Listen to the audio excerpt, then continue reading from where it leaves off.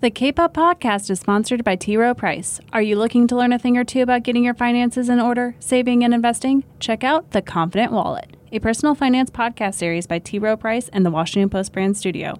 Subscribe wherever you get your podcasts.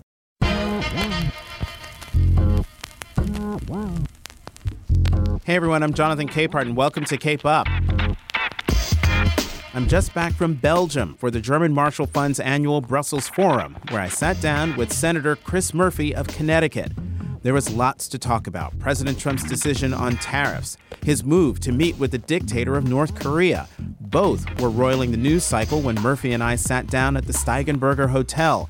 We talked about those topics and gun control and what makes the activism of the Parkland kids different. I've certainly found them idealistic, but their willingness to very quickly move this debate to the ballot box is also pretty pragmatic.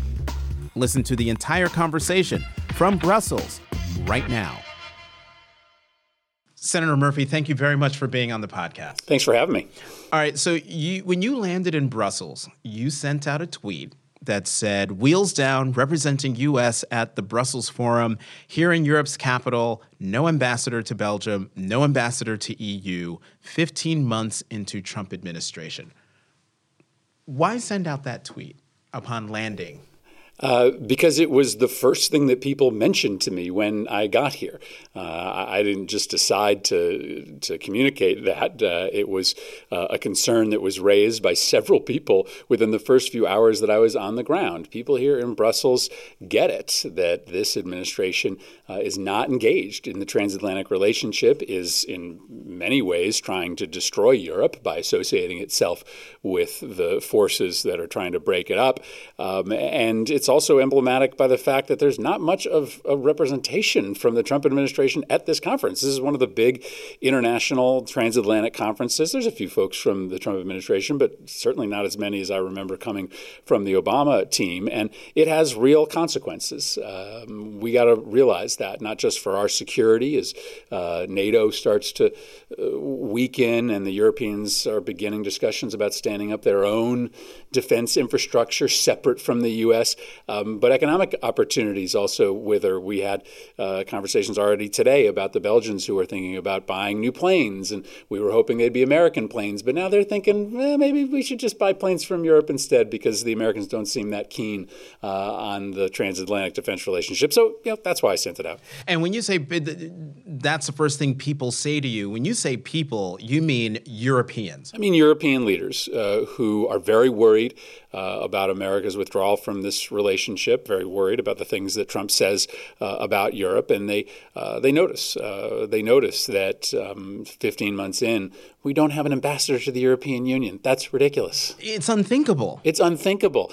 It's unthinkable because it used to be unthinkable. Well, it's unthinkable because we have so many equities at stake with the European Union. There are complicated trade relationships that we have to work out. There are decisions being made here about privacy that affect American citizens. There are lots of Americans who live in Europe that deserve to have an ambassador in Brussels. It used to be one of the first decisions that a president would make, who the ambassador to the European Union would be. Now, as far as I can tell, there's not any discussion that we'll ever have an ambassador to the European Union, which is, it's so bizarre. So I want to talk about this retreat of American sort of leadership in Europe, but in the world in a moment. But when it comes to America's standing in the world, do the people you're talking to, the Europeans, are they concerned not only that the United States is retreating, but that they, meaning Europe, will not be able to rise to the challenge of filling the void, the leadership void? Well, I think they are. You take a look at a challenge like Iran. Just unbelievably mixed signals from the administration as to whether we are going to stay in that nuclear agreement or not.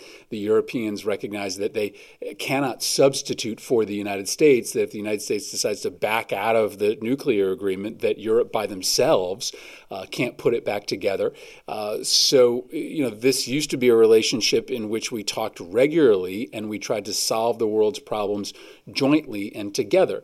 And these days, That's simply not happening. The president is announcing tariffs without talking to the Europeans. Without talking to his own administration. He's, of course, within the last 24 hours, entering into one-on-one negotiations with the North Korea. We're going to talk about that. Without, again, notifying our allies here in Europe that would have something to say about that. I think the Europeans are very scared of the fact that they are going to be asked to manage a lot of problems, either without the United States or without being given any notification from the United States about what our policy is going to be. Mm-hmm. And this is what I wanted to ask you, because you mentioned the airplanes. People looking to buy airplanes, and instead of looking at Boeing, they'll look someplace else. How does the tariff decision made by the president impact decisions like that? Well, let's just take my state of Connecticut, a small state, but a state where 40% of our exports go to Europe. We are heavily dependent on an export market in which our products end up here. The steel tariffs, are not that big a deal to Connecticut. We're not making a lot of it in our state. But if it sets off a trade war by which it makes it harder for our goods to land in Europe, it could crater some aspects of our industrial base in the state. So we think a lot about this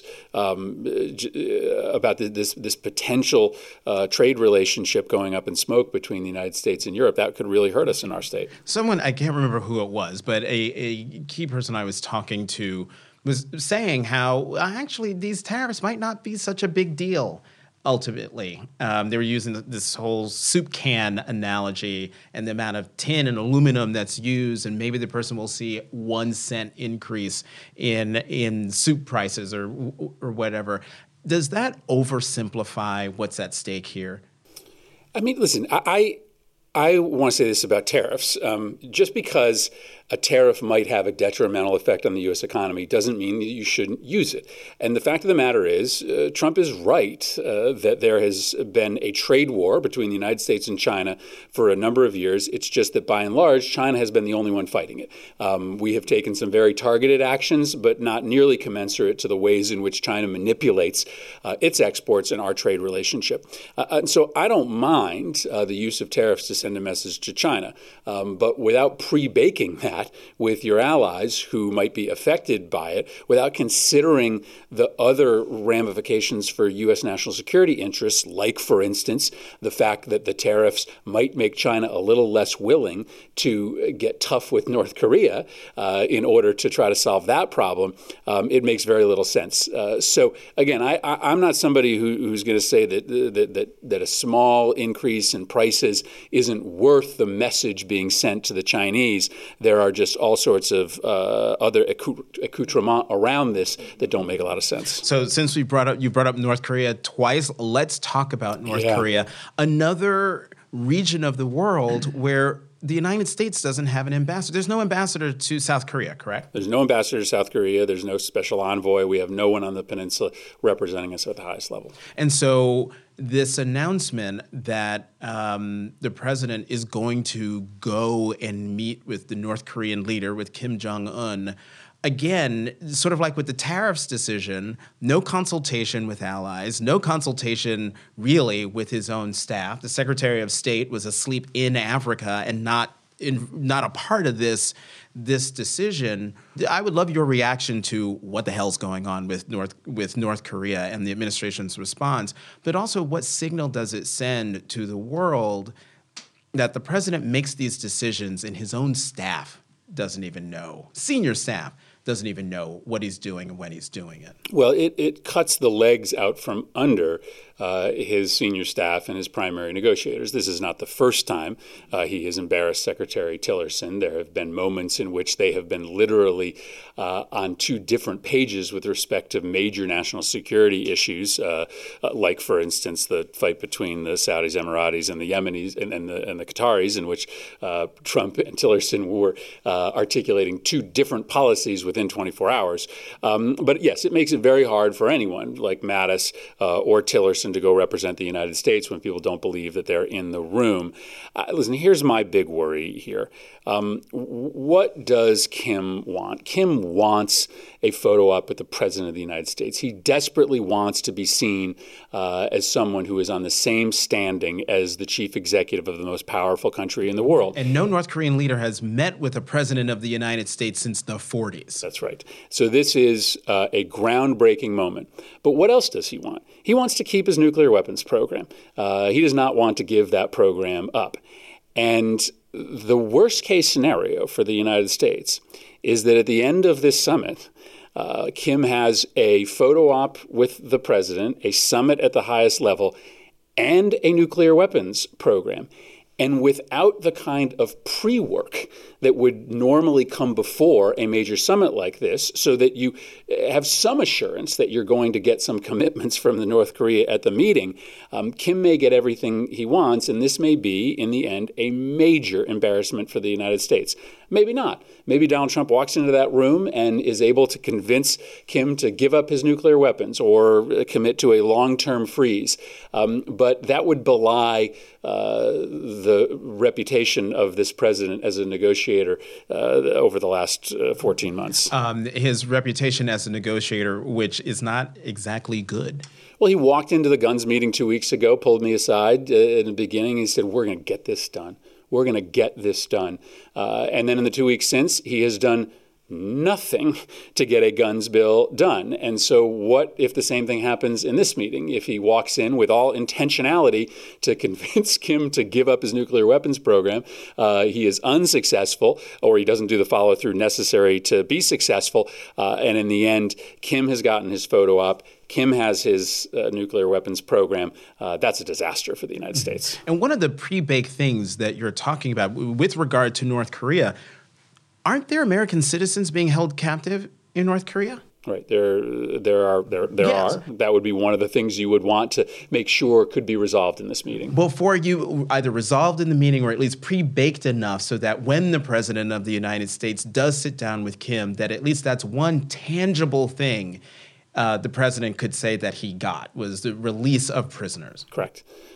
And again, you really have a worry that this is going to come off without any substantial deliverables. And frankly, even if that was your deliverable, that is an important issue. But the reason we have engaged in this policy towards North Korea is to stop their nuclear weapons program. You've got to it is not worth having a sit down between the president and the North Korean leader if at the end of that you don't get a commitment that they are going to start winding down that program. If all that comes out of it is a made-for-television event for President Trump, which, all the analysis I've seen so far has been that's what'll end up happening. Another situation, you mentioned the guns, where President Trump pulled you inside, we're going to get this done. Another time we saw the president say on national television in a meeting with a bipartisan group of members of Congress was on immigration and how he wanted a bill of love, and then his administration worked actively behind the scenes to kill a bipartisan bill. I bring this up because in one of the sessions, an American asked this question of a member of the Trump administration who was here. He basically asked for that person to explain which should Europeans pay attention to, the president's tweets or the president's actions, what he actually does. From my perspective, you can't trust either one, right? Because either the tweets will be kneecapped by the actions, or the actions will vice versa. For those people who are coming to you and saying, we don't have an ambassador to Belgium, or the folks who are saying there's no ambassador to South Korea, how would you advise people to analyze this president? Can they trust him at all?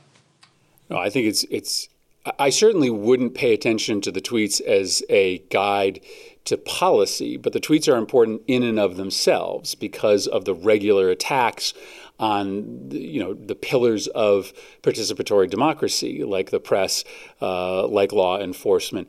The fact that he's willing to tweet out or videos that are very vile, showing supposed attacks by Muslims against European citizens. So the tweets are important to follow because they are degrading the health of our democracy, which is a communal value of Europe and the United States. But they don't have a lot of predictive value when it comes to the policy from this administration. That's a problem because just in general, you want to be able to have at least a sense of where a president is going to go.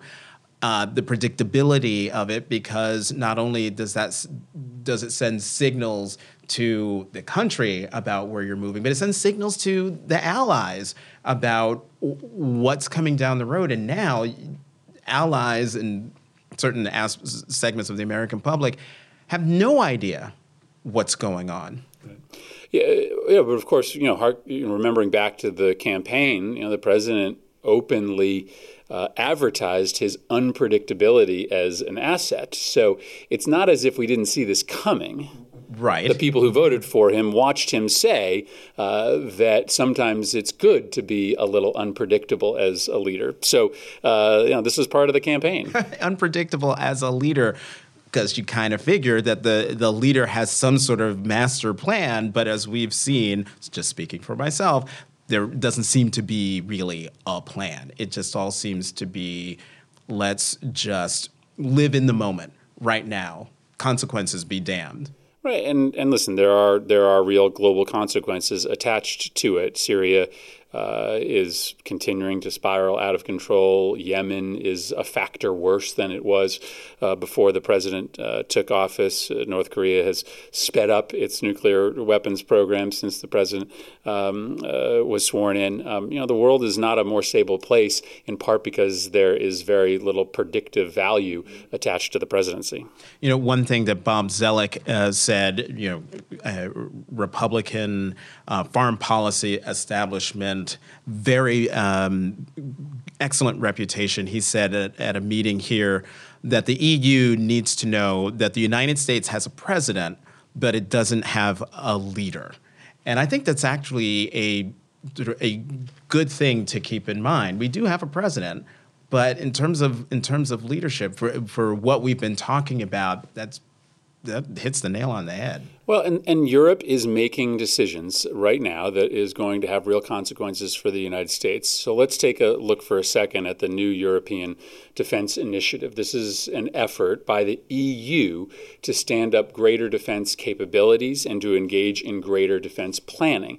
Now, that sounds good, except that is happening outside of the construct of NATO. Inside NATO, there is also a level of defense planning happening and investment happening. The worry is that as the Europeans feel like they can depend less on NATO and have to stand up their own defense posture separate and aside from NATO, it doesn't obviate the fact that the U.S. still has a treaty obligation to defend Europe. And so Europe is now making all of these side plans with respect to the future of their military, duplicating much of what NATO is doing, which I think in the end may lead to some massive inefficiencies. And if they ever get attacked, the United States still has to come to their defense. And yet we are now going to have a parallel structure of defense that they are setting up inside the EU. All of that is happening, I think, in large part because they aren't sure that the president is going to stay in NATO. Well, and that's what I was thinking. Isn't it smart of the EU to set up this redundant system just in case the United States reneges on its treaty obligation? But it makes the defense of Europe much harder. So if the EU is engaged in all sorts of complicated conversations about logistics movement that the United States is not participating in, and then we get into a conflict with Russia in the Baltics, and we haven't been notified about how the Europeans are going to move military assets around when that conflict comes, it makes it very hard for us to do our job. Add to it, back to the economic question, that that as the Europeans stand up their own capacity, they're going to be much less likely to buy from the United States. When all of their military planning is done in NATO, we tend to be the beneficiary because they often are buying platforms that both the U.S. and Europe can use together. Those are often U.S.-made platforms. How surprising is it to you that President Trump has taken no action whatsoever to hold Russia accountable for its interference in the 2016 presidential election? It's not that surprising to me. It's obviously disappointing, concerning, outrageous. But the president has gone back and forth as to his belief in the nature of the interference itself. So it's not necessarily shocking that he hasn't decided to apply sanctions. What's more shocking is that some of the people that he has hired have doubled down on his policy. I was just absolutely flabbergasted to hear Secretary Tillerson about a month ago sound an alarmingly defeatist tone about 2018. Tillerson said, "Yeah, the Russians are going to probably interfere. And you know what? There's not a lot we can do about it," which is patently false. One of the things you can do about it is sanction the Russians for their 2016 interference so they at least know there'll be a price for 2018. It seems in every way possible the Trump administration is effectively inviting the Russians to interfere in the 2018 elections. And is it just coincidence that they're likely going to interfere on behalf of Republican candidates? I don't know. Well, then, how surprising is it to you that members of the intelligence community have testified before Congress when asked very pointedly, have you been authorized by the president to take action? They very diplomatically say no. Right. Not surprising. Again, disappointing, outrageous, all of that. But I think, anybody who voted for this president should not have been under the impression that he was going to take a tough line on Russia, on their interference in the 2016 election, or any of their other malevolent behavior. He effectively invited them to interfere in the 2016 election, asking them to release Hillary Clinton's emails, and by sending his staff out to say that there's nothing we could do to prevent them in 2018, he's asking for trouble again. Okay, then how surprised are you, or given what you've just said, maybe not, that congressional Republican leaders have not stepped forward and said, Mr. President, do something? After all, I'm older than you, but I remember a time when the Republican Party was the anti-Russia party. We need to stand up to the then Soviet Union and then to Russian aggression. And now they've just rolled over. Yeah, so that's more surprising to me. I'm very disappointed in my Republican colleagues that they have not been sufficiently serious about Russia's interference. They've turned these investigative bodies, particularly the House Intelligence Committee, into just a political sideshow. And when the president refused to implement the Russia sanctions, we could have come back and passed mandatory sanctions instead of permissive sanctions that allows the president to refuse to implement them. We have yet to do that. And remember, Republicans need to know, as you know, that Russians are not Republicans. For the time being, it suits the Russians to try to manipulate elections to the favor of Trump and his allies. But that will not be how this goes for the next 10 to 20 years. There will be a day in which, for whatever reason, the Russians feel like it's in their interests to try to elect Democrats. Who knows? They'll come after Republicans at some point in the future. And there have been a handful of Republicans who have noted that, but not enough. Gun control. Recently you said that, basically, I'm paraphrasing, as terrific as it is that the Parkland students have, they've raised their voices and they're out there and they're raising hell, that basically you think that ultimately they're not going to be successful in achieving gun control. I get that right? Not completely. What I've said is that I don't believe that there's ever going to be a tipping point in this debate, that I don't think there's going to be one moment in which we all of a sudden have converted the public dialogue, in part because the public is not the problem. This is not an issue that is controversial outside of Washington, D.C., at least with respect to background checks, which is the most important intervention. 97% of Americans in the last poll want background checks. That number isn't below 90 in any state in the country. The problem is that the gun lobby is very, very powerful for a interesting and diverse set of reasons. And until Republicans lose an election because they opposed the vast majority of their constituents on this issue, they are not going to break from the gun lobby. And so these students actually can make a difference. I'm just not sure they're going to do it as advocates at the United States Capitol. I think they may do it as activists in the 2018 election. I can see this debate sort of going back into familiar trenches right now. I don't have a lot of confidence that Trump or McConnell is going to deliver a transformational bill. But I do have confidence that these kids are going to supplement an already pretty mature anti-gun violence movement such that in 2018, a bunch of Republicans are going to lose their seat because they were obstinate on this issue, and you may have the party finally come to the table on background checks in 2019. How much of the view you just expressed has been informed by your experience after Newtown? I remember being on set at MSNBC when the news broke, and the thing that hit me was that this, to my recollection, was the first time little children were targeted for slaughter. And I was certain then that if 20 people, most of them children, 5, 6 years old, if anything was going to change the dynamic, that would. And yet it didn't. So my perspective on this issue is absolutely informed by what happened because I thought the same thing.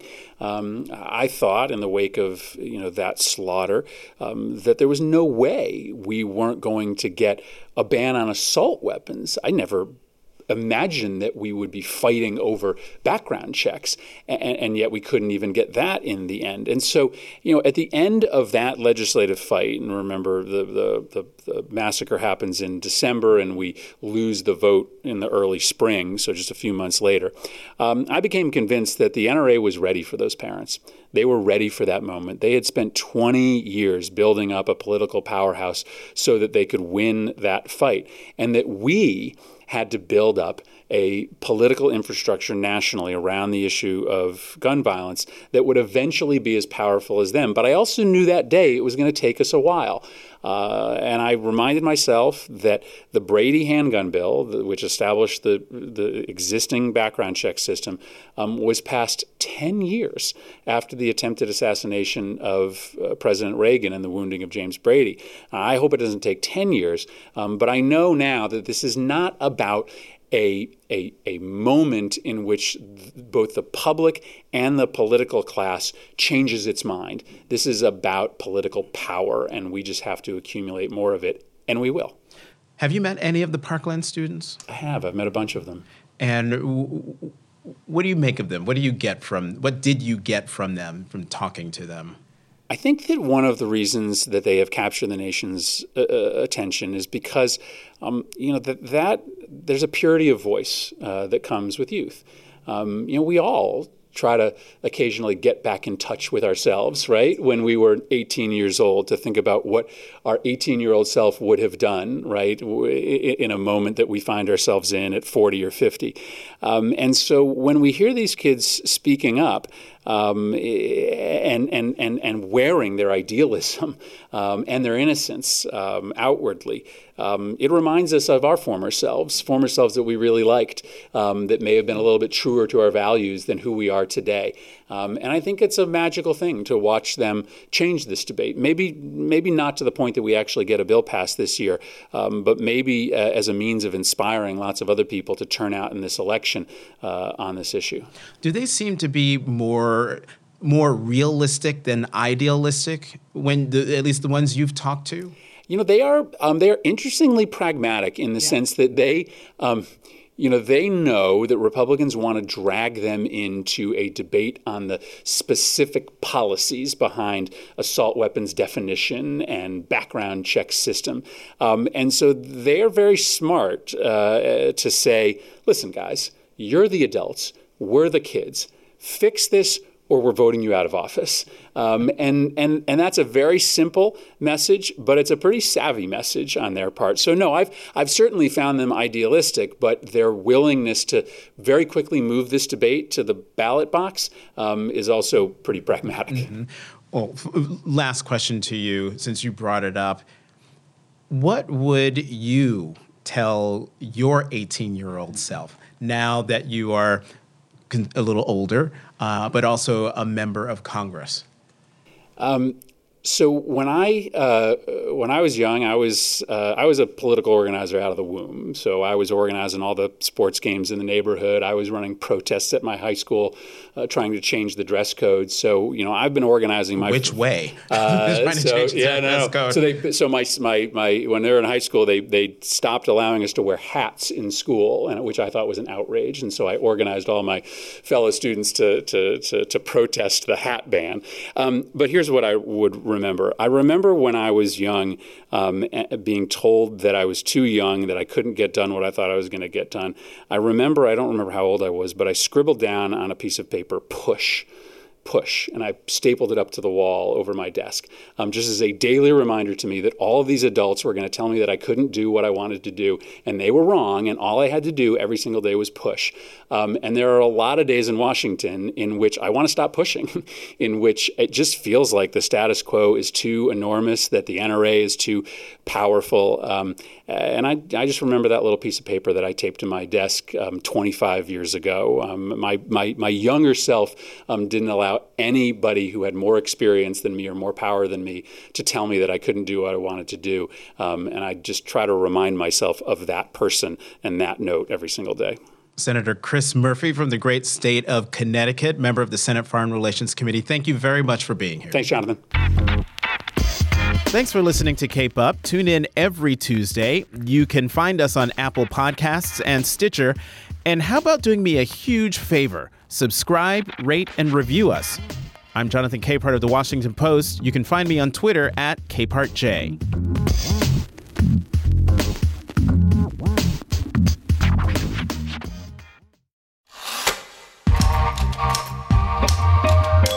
If you like Cape Up with Jonathan Capehart, you should check out some of our other great podcasts, like Can He Do That?, a podcast that explores the powers and limitations of the American presidency. Or try Retropod, a daily show for history lovers featuring surprising stories about the past rediscovered. You can find these shows anywhere you listen to podcasts and learn more online at washingtonpost.com/podcasts. The Washington Post.